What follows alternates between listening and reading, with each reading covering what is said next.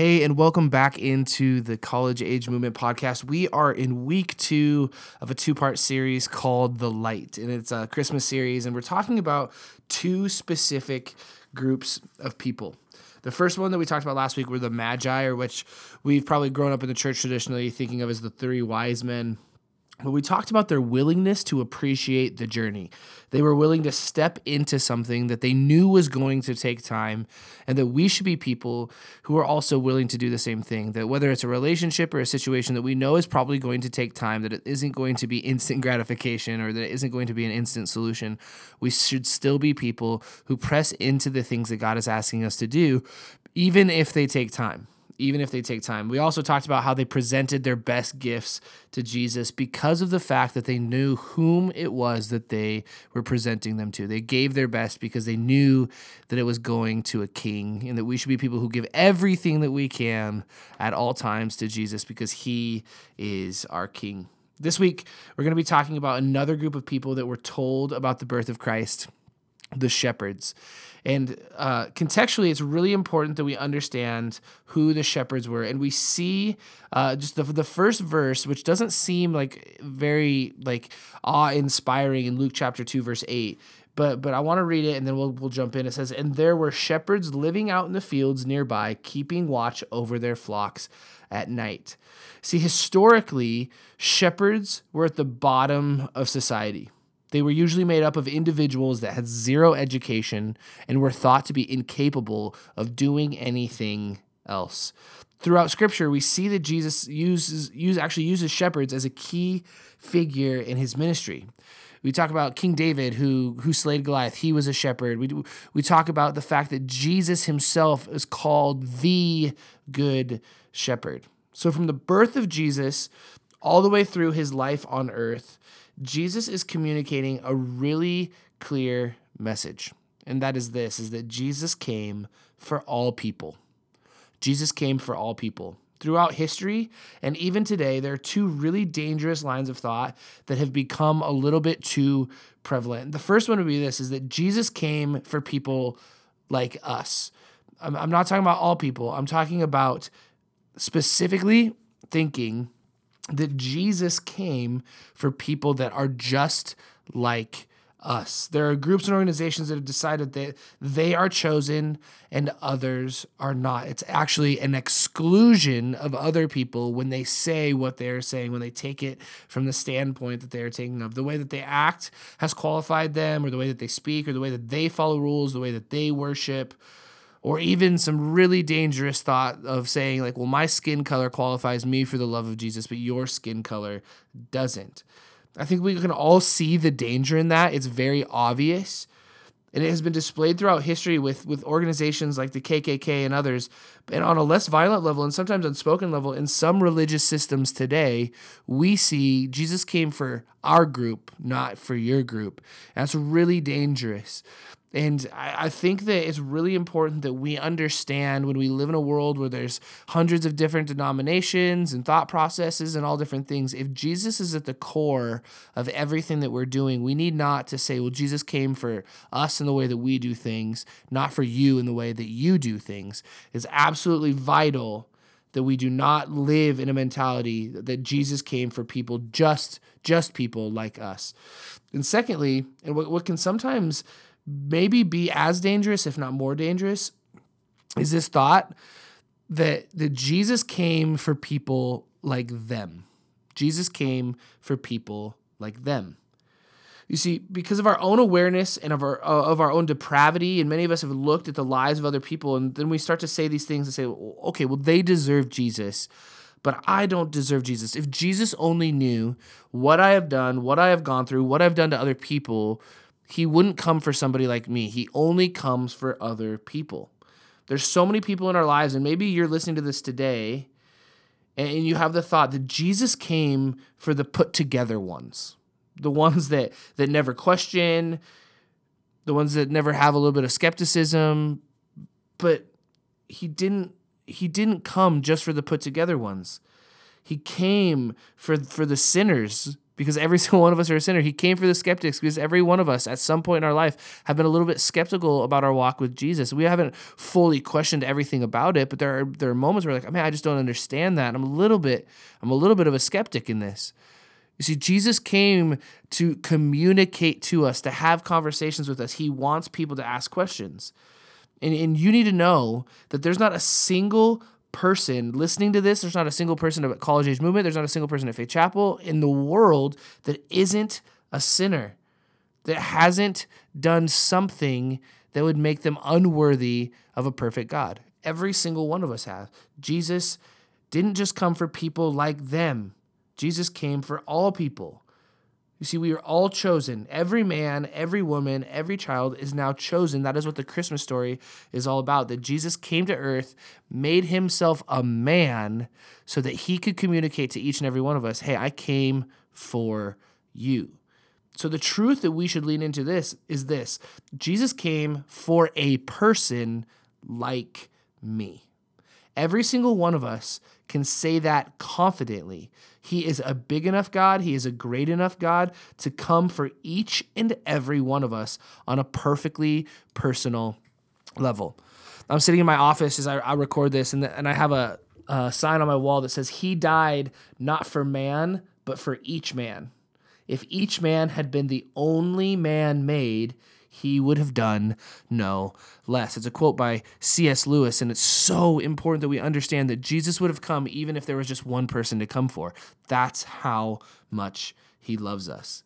The story goes on to say this. Luke chapter 2, verse 9 and 10, it says, "An angel of the Lord appeared to them, and the glory of the Lord shone around them, and they were terrified. But the angel said to them, 'Do not be afraid. I bring you good news that will cause great joy for all people." For all people. So the next point is this: do not be afraid. Do not be afraid.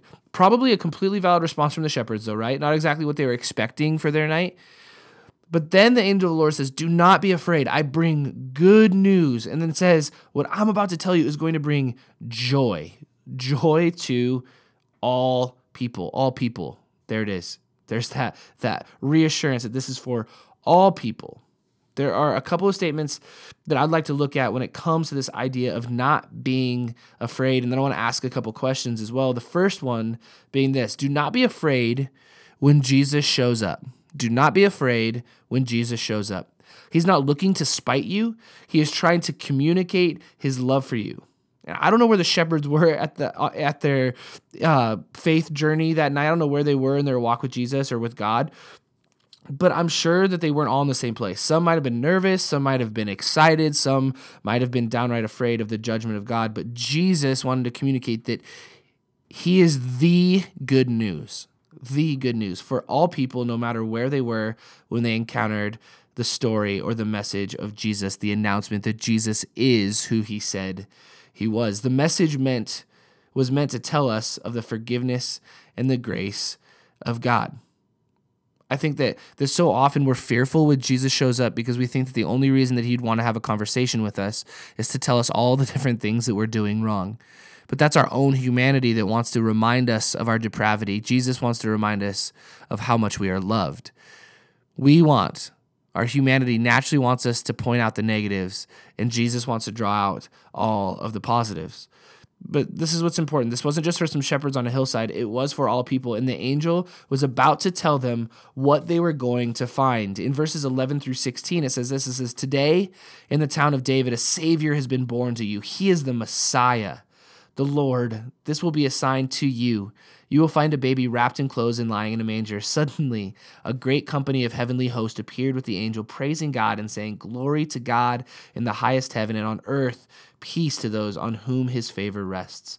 When the angels had left them and gone into heaven, the shepherds said to one another, "Let's go to Bethlehem and see this thing that has happened, which the Lord has told us about." So they hurried off and found Mary and Joseph and the baby who was lying in a manger.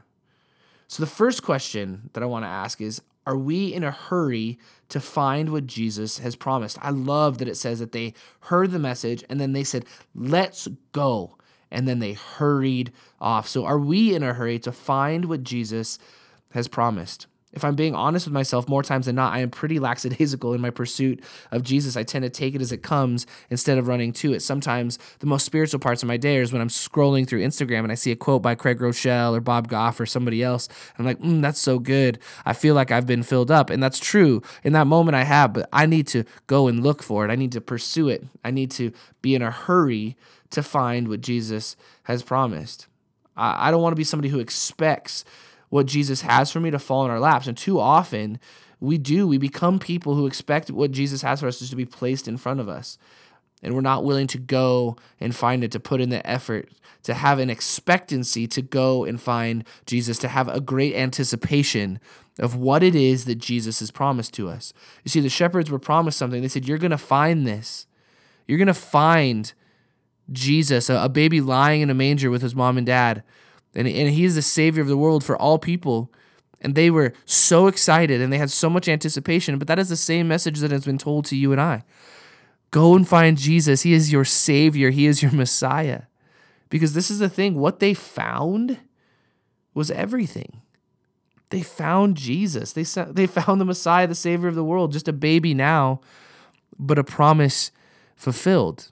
And they were so excited to go and find what it was that was promised to them. And this was the fulfillment of that promise.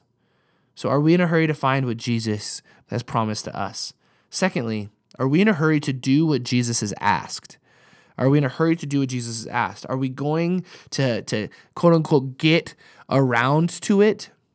Or are we actually going to do it when Jesus asks us to do it? You see, God sent this angel and said, go to Bethlehem and find a baby lying in a manger wrapped in swaddling clothes. And they did. They went. There was no hesitation. They said, let's go. And they hurried off. So are we in a hurry to do what Jesus asked? A story that comes to mind is when I was in high school. I was a junior in high school. I was in a choir.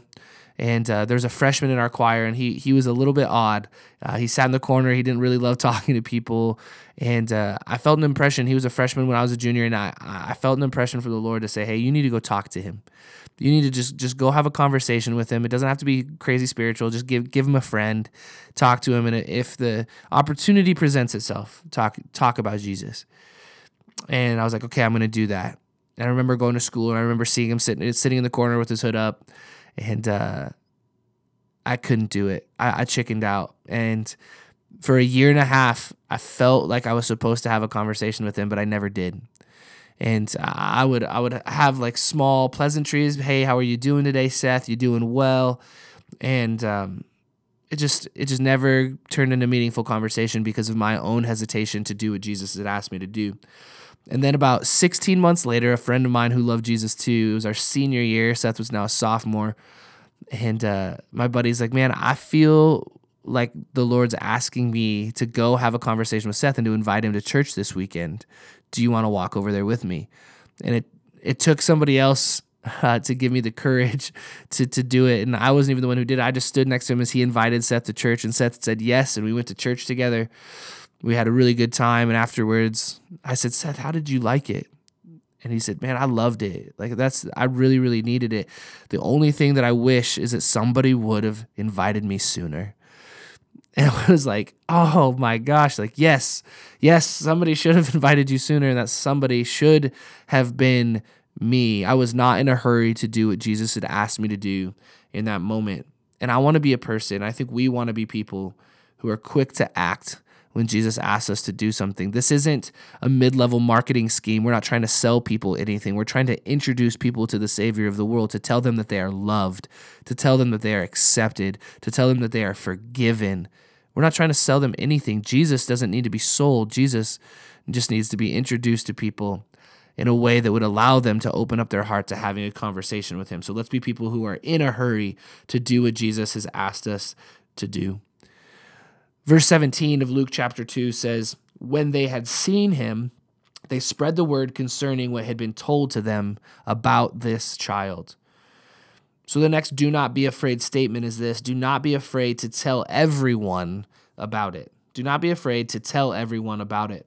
The shepherds spread the word. They weren't about to hold this close to the vest. They saw the Messiah. They saw the Savior of the world. That wasn't news that they were going to keep to themselves. That was news that they wanted everyone to hear about. And we're called to do the same. But too often, we don't even speak about our faith in Jesus. It doesn't even become a priority in our conversations. It doesn't have to be the first thing that we say to somebody, but it should be one of the things that we say to somebody. As we are describing our lives, if we are telling somebody what we're all about, let it not just be how many kids we have or if we're dating or what kind of job we have, but how important Jesus is to our everyday life.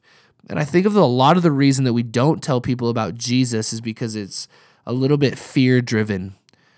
What if they don't understand? What if they question me? What if they blow me off? What if they tell me that I am nuts for believing in something that I can't tangibly see? But what if they are just waiting for somebody to talk to them about Jesus? What if they've been on the fence about their relationship with Jesus for a long time and they just needed somebody to step in lovingly and encourage them towards praying? What if they just needed somebody to come alongside them and tell them how much they are loved by both them and by God? Do not be afraid. This is good news. This is good news for all people. There's a Gallup poll recently that said 82% of the unchurched are likely to attend church if a friend, coworker, neighbor, or family member invites them. And then it says this, it says, perhaps we need to pause on this response. Perhaps we need to restate it.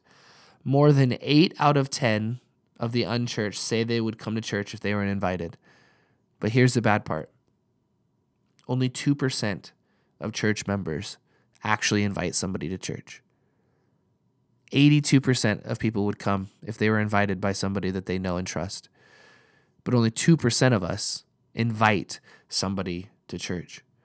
That's eye-opening. That's staggering stuff. But at the same time, that's good news, right? That means that 82% of the people that you are afraid to talk to about Jesus, that I am afraid to talk to about Jesus, probably wouldn't mind having a conversation about Jesus. If 82% of people would have the courage to step into a building that maybe they have a bad history with, how many more would be willing to sit down over a cup of coffee in a coffee shop and just talk about Jesus? If 82% would have the courage to walk through a building, I bet the number would be higher about people who would be willing to just have a simple conversation about something that could change their eternities. We need to be people who are in a hurry to do what Jesus has asked us to do, and Jesus has asked us to go and tell people about him. The last verse we're going to look at today is Luke chapter 2, verse 18. And it says this, all who heard it, this message that the shepherds brought, all who heard it were amazed at what the shepherds said to them. All of the people that heard it were amazed at what Jesus was doing. All of them were amazed at the story that the shepherds had brought. So the last question that I want to ask today is this: what are we willing to do to bring the amazing message of Jesus to people? What are we willing to do? Where would we go to make sure that people knew about Jesus? What would we give up to make sure that people knew about Jesus? Would we give up our comfort? Would we give up our time? Would we give up our money, our finances, our resources? Would we be willing to give something up that somebody's eternity would be secured because we were willing to do what Jesus asked us to do? The shepherds heard an announcement, they were asked to do something, and they hurried off and then spread the message of what they had seen. So what have you seen? If you've experienced Jesus, what has happened in your life? How has he changed you? Tell people about that. And if you haven't had a relationship with Jesus, if you're spiritually unresolved and you're trying to figure out what it means to follow Jesus, keep having that conversation. Step in, be excited, be in a hurry to have a conversation with Jesus today. I promise that you will not regret it. It will change your life forever. It will be the single greatest decision that you have ever made. Hey, thanks again for tuning in to the College Age Movement podcast. We are done until January, but if you are in Billings, please come check out College Age Movement next Tuesday night, the 17th. We have a Christmas party. We have a couple weeks off, and then we'll be back January 7th. So if you're in Billings, come hang out. 7 o'clock on Tuesday nights. We'll be back in January. We love you guys, and we'll talk to you soon.